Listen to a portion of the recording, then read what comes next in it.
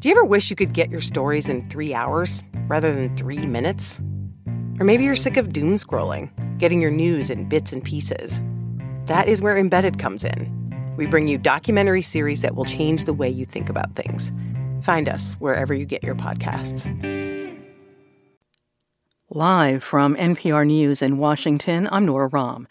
Israeli Prime Minister Benjamin Netanyahu has ordered the Israeli military to prepare to evacuate the city of Rafah in southern Gaza, where hundreds of thousands have sought shelter to escape the war. This suggests Netanyahu is planning a ground invasion to dislodge Hamas militants.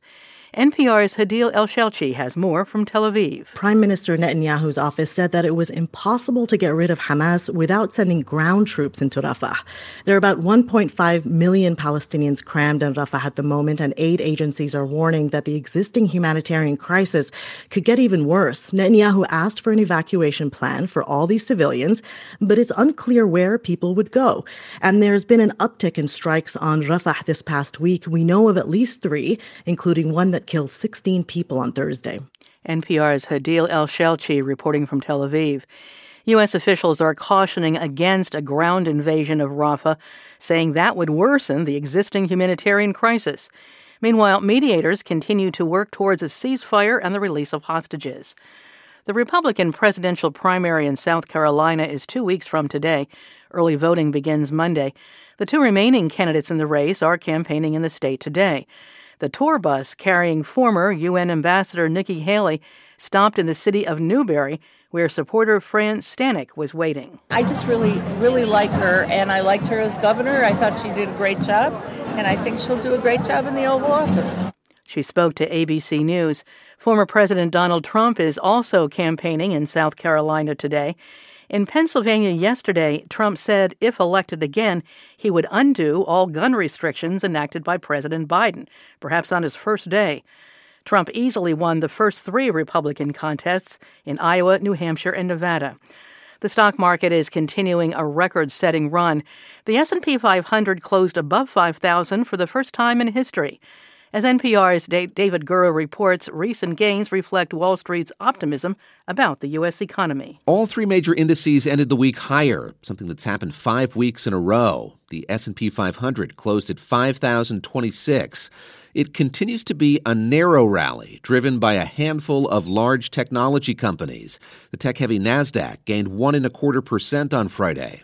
Lori Cavalcina is the head of U.S. equity strategy at RBC Capital Markets. The data is headed in the right direction in terms of the economy being stronger than a lot of people thought and inflation really being on the mend. The government will release new CPI data on Tuesday. Cavalcina also credits what publicly traded companies have said about their performance in the last 3 months of 2023. Many of them did better than Wall Street expected. David Gura, NPR News, New York. This is NPR News. The Senate is moving forward on a bill to provide more aid to Israel and Ukraine. The $95 billion package would also include money for humanitarian assistance in Gaza and support for Taiwan to counter China, which claims Taiwan as its territory. Senate leaders are working on the legislation this weekend and plan a procedural vote tomorrow. The package faces an uncertain future in the House, where some Republicans oppose additional aid to Ukraine. And this week, the House rejected a standalone bill to help Israel. Millions of people are celebrating a major holiday today, Lunar New Year. NPR's Amy Held has more on the Year of the Dragon. Lunar New Year celebrations are sounding from bells in Taiwan to a temple in Beijing, all the way to outer space, where Chinese astronauts dined on dumplings. Fireworks are going off in New York. In India, exiled Tibetan monks took part in ceremonies. Traditions may vary, but the color red is conventional. Family and friends may gather, give gifts, eat, and pay tribute to ancestors. It begins with the first new moon of the lunar calendar. Celebrations can last for weeks. In China, officials are projecting travel over the period known as the Spring Festival will reach a historic 9 billion cross-regional trips. They're hoping that will help reverse an economic slump for the first holiday rush in 5 years without coronavirus restrictions. Amy Held, NPR News. Tomorrow is Super Bowl Sunday. The San Francisco 49ers play the Kansas City Chiefs. Usher will provide the halftime entertainment. I'm Nora Rahm, NPR News in Washington. Support for NPR and the following message come from Sattva. Sattva luxury mattresses are every bit as elegant as the most expensive brands, but because they're sold online, they're about half the price. Visit SAATVA.com/NPR and save an additional $200.